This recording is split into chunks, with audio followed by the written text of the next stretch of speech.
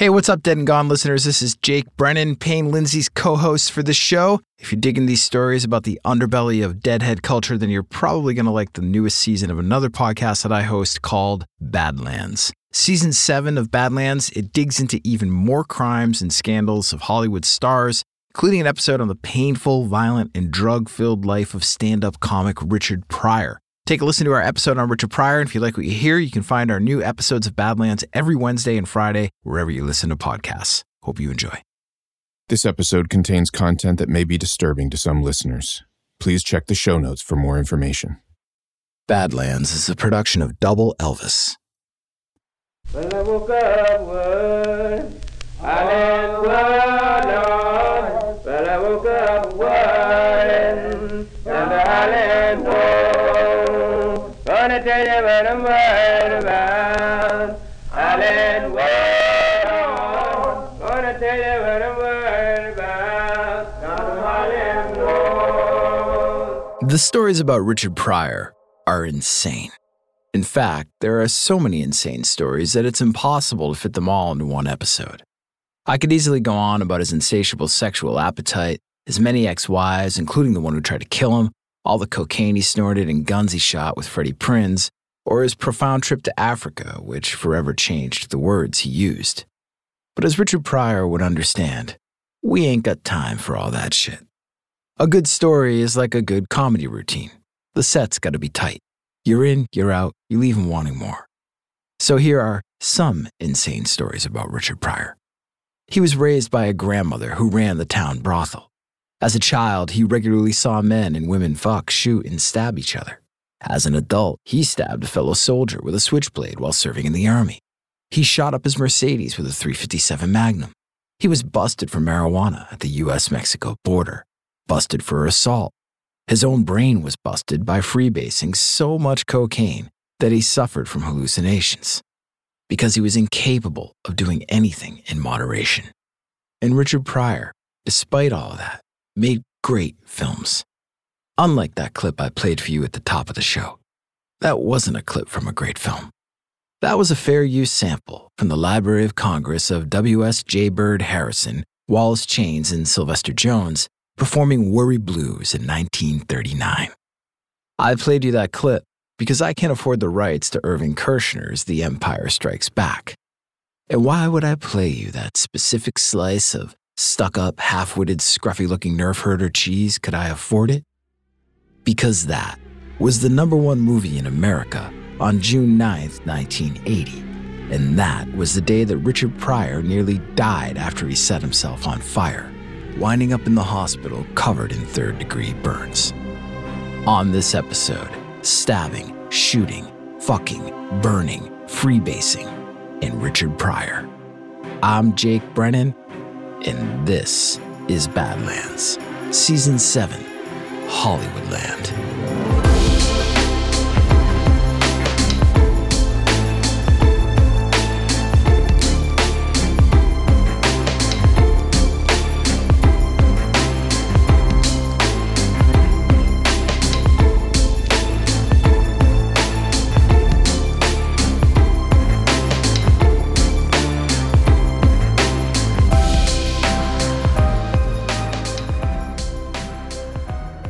Richard Pryor was in pain. Most of his body was burned. The worst of it, the third-degree burns. They were on his chest, his back, his arms, his neck, and his face. They oozed pus and blood. The doc gave him a 1 in 3 chance of survival. And if he did survive, Richard Pryor would have to face something else besides the pain. He would have to face the fear. The fear that after years of searching, from Peoria to Germany, Youngstown to Pittsburgh, Vegas to Berkeley, and New York to Los Angeles, he had finally found him, the real Richard Pryor. And that guy scared the shit out of him. They all said that Richard Pryor was fearless, that he was a pioneer when it came to what could be said on stage, or what could be written for the screen. That after the paradigm shift ushered in by groundbreaking black comedians including Dick Gregory and Bill Cosby, Richard Pryor was a new kind of comic for a new age. But even Richard Pryor knew that there was a fine line between being fearless and being incapable of living in moderation. And being incapable of moderation was what got him here, covered in third-degree burns, fearing that the real Richard Pryor was about to be revealed to the world. That guy, the real him, he stepped right out of a wall at Richard's home. He stood there in his underwear looking at Richard looking back at him like a reflection in a mirror. And then he said he was the devil, which meant they were both the devil, since Richard and this thing were one and the same. "Are you really me?" Richard asked him, just to make sure. "Yes, I am you," it replied. And then it disappeared back into the wall. At first, Richard wrote it off as the state of his mind. It was just a hallucination, paranoia. Night was day, up was down. And there were no more friends and family anymore, just people in the walls and on the other side of the windows out to steal his money and maybe even his mind. That was 100% the cocaine talking. And I don't mean a couple of lines shared at some chic industry party. I'm talking rocks of pure coke heated up with a Bic lighter until the vapors start to rise and you just breathe in deep. I'm talking freebase, just like Dirty Dick taught him. Dirty Dick had been dealing Richard the good shit for years and hadn't steered him wrong yet. So Richard steered himself right into an empty room and locked the door behind him. Fuck that other guy on the wall. Richard hit the pipe and didn't stop. The binge lasted for, 2-3 days? He dipped a cotton swab in rum and lit it with his lighter. This was his torch. He didn't want to use an actual lighter to heat up the pipe, or else he'd be inhaling lighter fluid. The rum made it less toxic. Thus was the logic of a junkie in the throes of addiction. But this rum was 151 proof, and Richard Pryor was capital F fucked. Fucked up, that is. Before long, the rum was everywhere. It was all over him, and all it took was one flick of that Bic lighter, one spark, for it all to go up in flames. Richard Pryor literally set himself on fire, just like that monk did protesting the Vietnam War. But Richard Pryor was no monk, Jack. Richard Pryor didn't abstain. He indulged in everything. Pussy, booze, cocaine. Cocaine, man, that shit be fucking with you. That shit brought on an entirely different person when you were on it. Or maybe it was the person you truly were on the inside that finally emerged. Like that apparition from inside the wall. The person you hid from everyone else. And as much as you want to deny it, that person is real. But just what was real? Peoria was real. If it played in Peoria, it could play anywhere, or so that old vaudeville saying went. They called Peoria the model city, but as Richard Pryor himself said later in his stand-up act, the ones calling his hometown the model city were the ones keeping Peoria's black residents in their place. In the 1940s and 1950s, that place was light years from the bullshit family life that played out on Father Knows Best. Sitcoms like that were science fiction. Over on North Washington Street, in the black part of town, Peoria was populated with pimps, drunks, bootleggers, and sex workers. Richard's grandfather owned the local pool hall. His grandmother ran the town brothel. His own mother worked at the brothel. And so, as a kid, Richard Pryor saw some shit.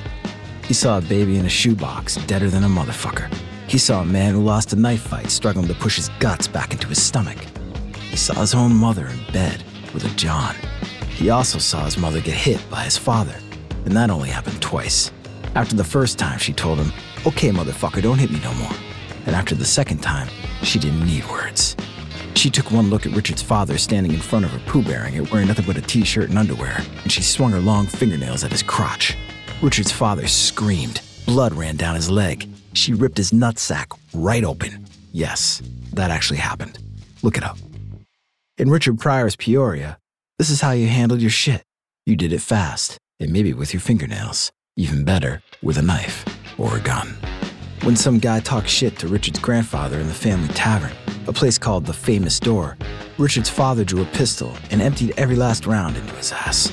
And that motherfucker hit the floor bleeding and screaming, but he wasn't dead. He dragged his bullet-ridden body across the floor, pulled out a knife, and sliced Richard's father right across his leg. And between that and the torn nutsack, dude was good and fucked up for the rest of his life. And that wasn't the life Richard wanted to live, though. Work your ass to the bone in the pool hall, in the cat house, or the slaughterhouse every day, only to get shot up when you were busy trying to get fucked up at the end of a long night. Fuck that. You joined the army, and you get the hell out of Peoria. But even in the service, even in Germany, in Europe, where the world was supposed to be enlightened and free, shit was still the same. 150 bars in Kaiserslautern, and only 3 of them allowed black people to walk through the door. And that shit surprised him. What didn't surprise him was that when his unit was taking in some R&R and watching a melodrama about race and class in America, one of his fellow soldiers, a white guy, laughed a little too hard at the wrong part. And while you could take Richard out of Peoria, you sure as hell couldn't take Peoria out of Richard. Richard pulled a switchblade. He stuck it in the white soldier's back, deep, and then he pulled it out, and the blade glistened with blood, and Richard stabbed him again, and again, and again. He stabbed that dude 6 or 7 times, each time hoping it would be the final blow, and that this backwoods peckerhead honky would just fucking die. But just like the guy Richard's father shot back in the whorehouse in Peoria, this kid lived, and they tossed Richard in a jail cell. He spent his final days as an enlisted man on a cold cement floor. He received the mercy of a base commander more concerned with his own retirement than actually dealing with Richard's mutinous ass. And then he received an early discharge, and he was shipped back home. It was the first time Richard Pryor cheated death, but it wouldn't be the last.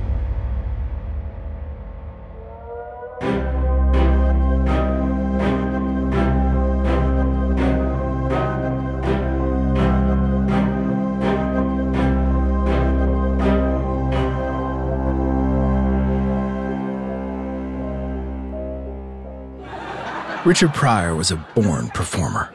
He'd been putting on a show since he was just a kid. And ever since he was a kid, there was incentive to perform. First, it was the reward of the performance itself. His elementary school teacher cut him a deal. If he could actually get to school on time every day, then each Friday afternoon he could perform a stand-up set in front of the class. The next incentive was laughter. It tasted sweet, like revenge, but you could get it without violence. And now, in 1967, at 26 years old, the incentive for Richard Pryor was money. Get on stage, say something funny, make him laugh, get paid, and get the fuck out. Didn't matter if Richard's stand-up at the time was a faint echo of Bill Cosby's shtick. He got paid, didn't he? But as much of a born performer as Richard Pryor was, as much as he learned on the stages of Greenwich Village and beyond, there was always that occasional tough crowd. Like the one at United States Customs on the Mexican border. The customs agent didn't have a laugh or a smile, or he didn't say shit. That dude just looked at Richard from behind his Ray-Bans. One long look as Richard slowly inched his car closer and closer to the checkpoint. And there was no turning around now, no takebacks. Richard was in this, and he was fucked. He pulled up to the checkpoint and applied the brake, and the agent got close. Craned his neck to look in the back of the car.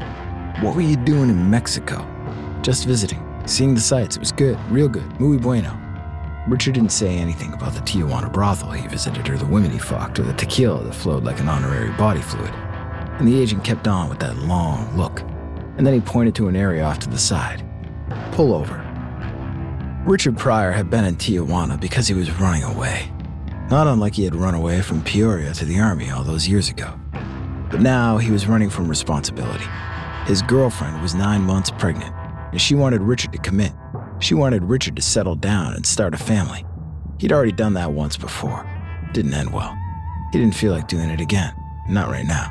So instead, Richard jumped in a car and just drove. Getting over the border was easy enough. Coming back was another thing altogether. There wasn't a joke or a well-rehearsed routine that was going to get him out of having his car searched. He didn't even try.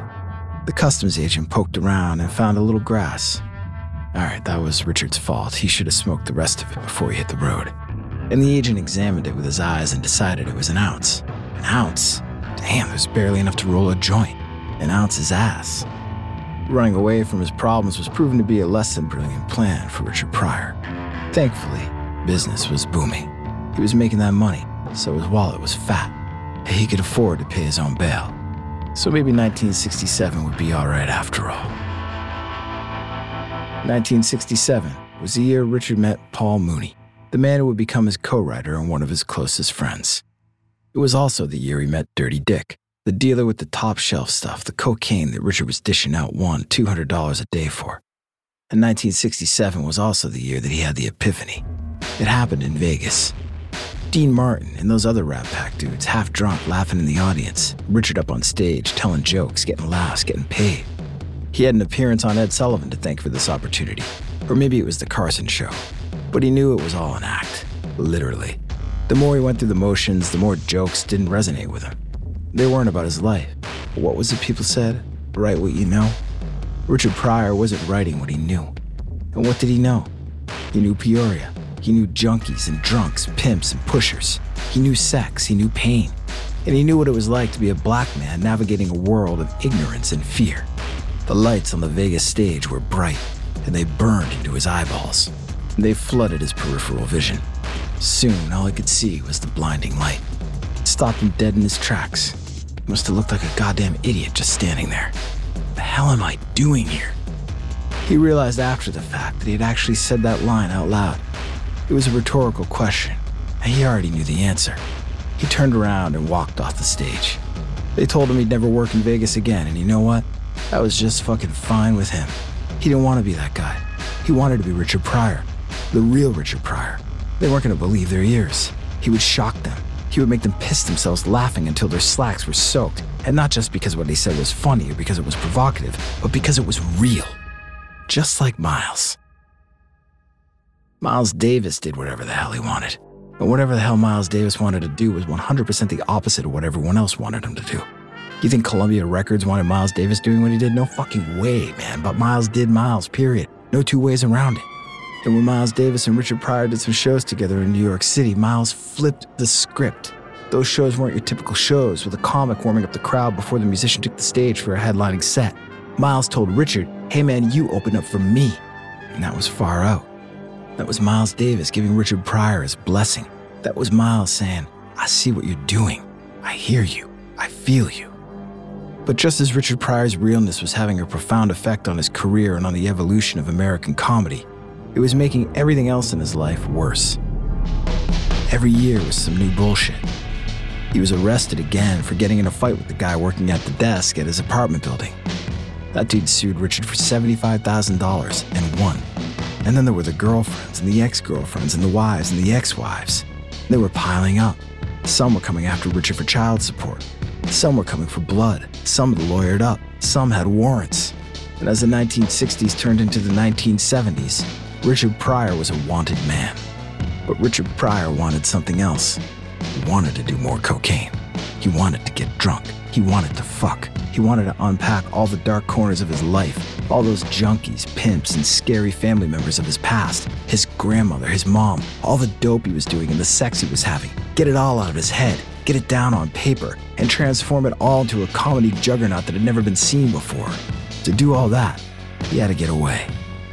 So in 1971, Richard Pryor once again got behind the wheel of a car, this time with his pal Paul Mooney at his side, and he escaped. Away from his obligations, away from the soul-sucking traps of places like Las Vegas, and away from the people trying to catch him, the people trying to stop him. And Richard Pryor didn't stop running until he reached Berkeley, California, that freaky-deaky place on the edge of the world where the Black Panthers, bra burners, musicians, and poets were all conspiring to do whatever it took to feel free.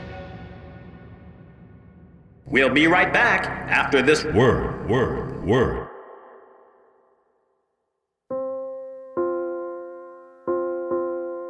The gun was on the nightstand inside his Northridge home.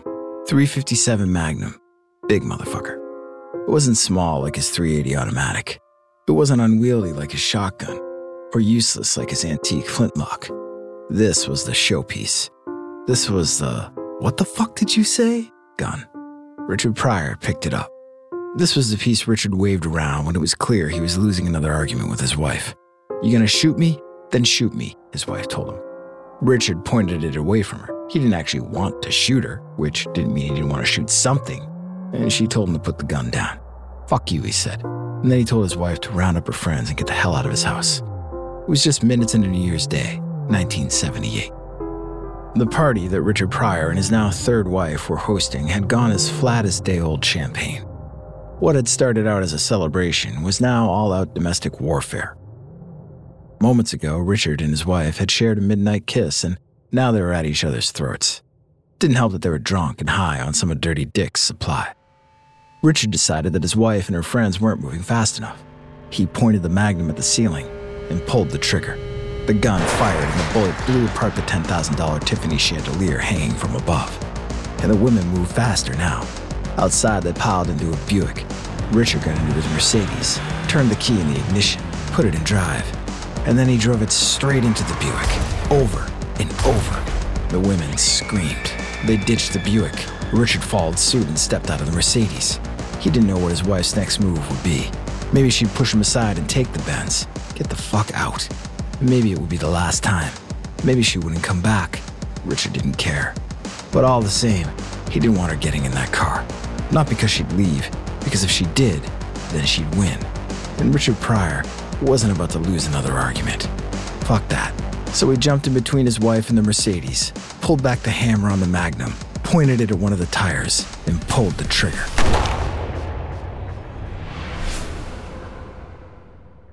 A few years earlier, before he had a house in Northridge, back when he was making his great escape to Berkeley with Paul Mooney, Richard felt like he'd found a new lease on life, creatively and personally.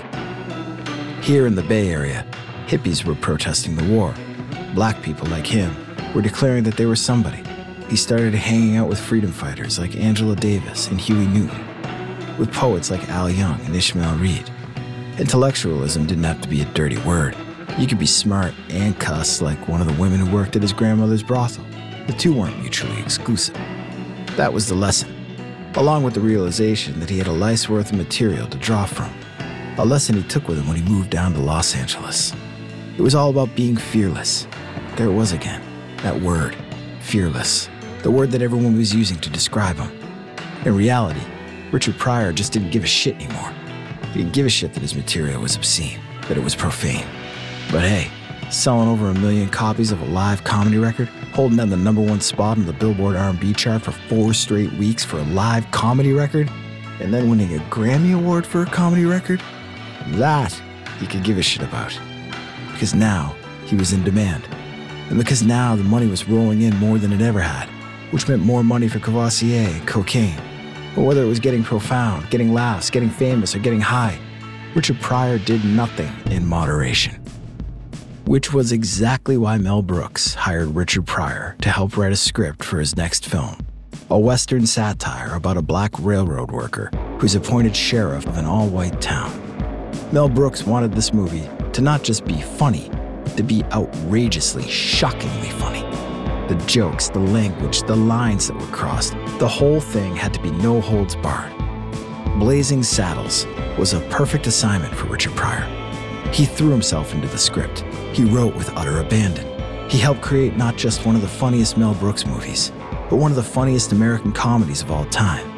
And he did it while under the impression that he, Richard Pryor, would also play the lead role of Bart, the black sheriff. Richard often acted out lines and scenes in the writer's room. Everyone involved in the movie could see it. He was the obvious choice. But at the last minute, the studio revealed that they thought otherwise. They claimed that Richard lacked acting experience, but there was something else. His reputation was equally lacking. His drug use, his run-ins with the law, the simple fact that he was, by 1974, one of the most controversial people in Hollywood.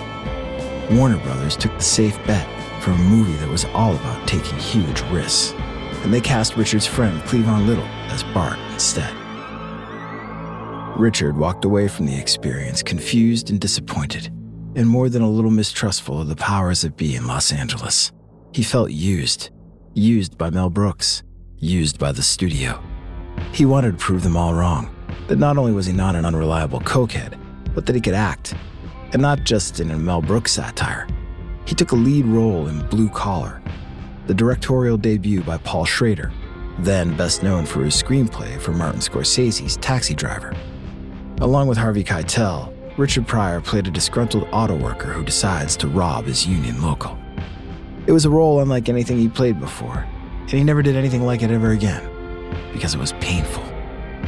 You had to look inward to act in a drama like that. Go deep into the recesses of your own mind. Not that that was different from comedy, but at least the payoff in comedy was a laugh. There was a release. When comedy hits, Richard once said, it's as close to flying as man gets. When you're on and rolling, nothing comes close. Not cocaine, not even pussy.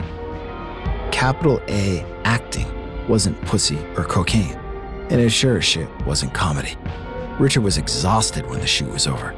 Just like Blazing Saddles, He walked away from Blue Collar confused, disappointed, and frustrated.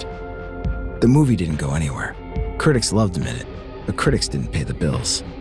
So in order to not feel much of anything, Richard did more cocaine, and then he did some more. And by New Year's morning in 1978, he wasn't even sure what he was supposed to feel anymore. And honestly, he didn't give much of a fuck. The second bullet hit another tire. The tire hissed aggressively, but Richard Pryor reloaded the Magnum. He aimed it at the Mercedes again and fired. Fuck this car. Fuck this marriage. He reloaded and fired again. And by the time the police got there, the car was shot to shit.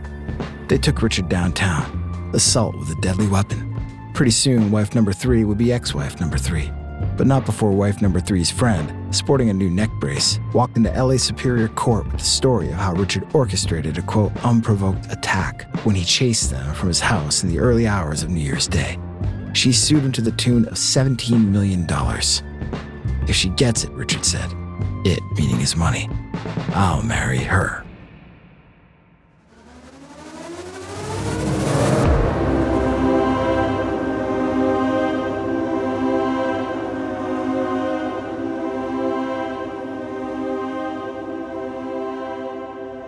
On June 9, 1980, Richard Pryor's addiction to freebasing cocaine reached a harrowing new low. That was the day he set himself on fire. Neighbors watched as he ran down the street screaming, his body engulfed in flames. It took 6 weeks of skin grafts, plastic surgery, and physical therapy, and even then it was still a long, hard road to recovery. On July 24th, during his first interview after being rushed to the hospital, Richard denied that he was freebasing cocaine when the accident happened. In this version of the story, someone accidentally spilled some of that high-test rum on him, and when he went to innocently light a cigarette, he was on fire. But that wasn't the truth. That was a story meant to hide the real Richard Pryor from the public. Years later, in his 1995 autobiography, Pryor Convictions, Richard described how he had smoked so much rock that day that he actually ran out. He was alone, miserable, afraid. He just needed to get higher, to smoke more. Cocaine was always the answer, no matter the question. But with no drugs in the house, what was he going to do? He started to laugh, and then he was crying. He needed to do something to make him feel less feelings. Feelings hurt. Feelings dragged you down. Feelings took you back to places like Peoria and to jail cells in Germany. He grabbed a bottle of booze and dumped the entire thing on himself. He was still alone, but he no longer felt scared. He stood in silence and waited for his moment of zen. And then the door to the room flung open. His cousin stood in the doorway. He saw that Richard was holding his Bic lighter in his hand and that he was soaked. Wait, Richard, what the fuck are you doing? Don't be afraid, Richard said. And then he flicked the lighter. And his body was swallowed by fire. And by Richard Pryor's own account, that accident was no accident. And by the account of his fifth wife and widow, Jennifer Lee, it was very deliberate. In a 2019 documentary about Richard's life, Jennifer Lee said that he had tried to take his own life, but instead of dying, he lived. He lived to become front-page news for all the wrong reasons. He lived to become a cheap punchline. He lived to make a bunch of bullshit movies, cringy comedies like The Toy, that I actually love, by the way, pointless franchise cash-ins like Superman 3. He lived to make money.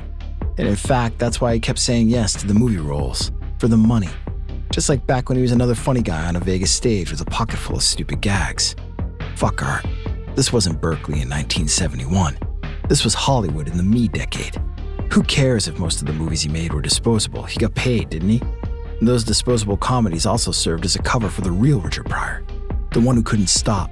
The one who, even after his near-death experience, couldn't shake the habit. Even when he got MS, he still chased pussy and cocaine from the confines of his wheelchair. Right up until the day he died in 2005, a heart attack at the age of 65. Zero moderation. Those who knew him best weren't surprised in the least. As his great friend and co-writer Paul Mooney once said, Richard is a junkie first and a genius second. Always. It's a tragic truth about one of our greatest comics. One that ought to be in pictures. I'm Jake Brennan, and this is Badlands.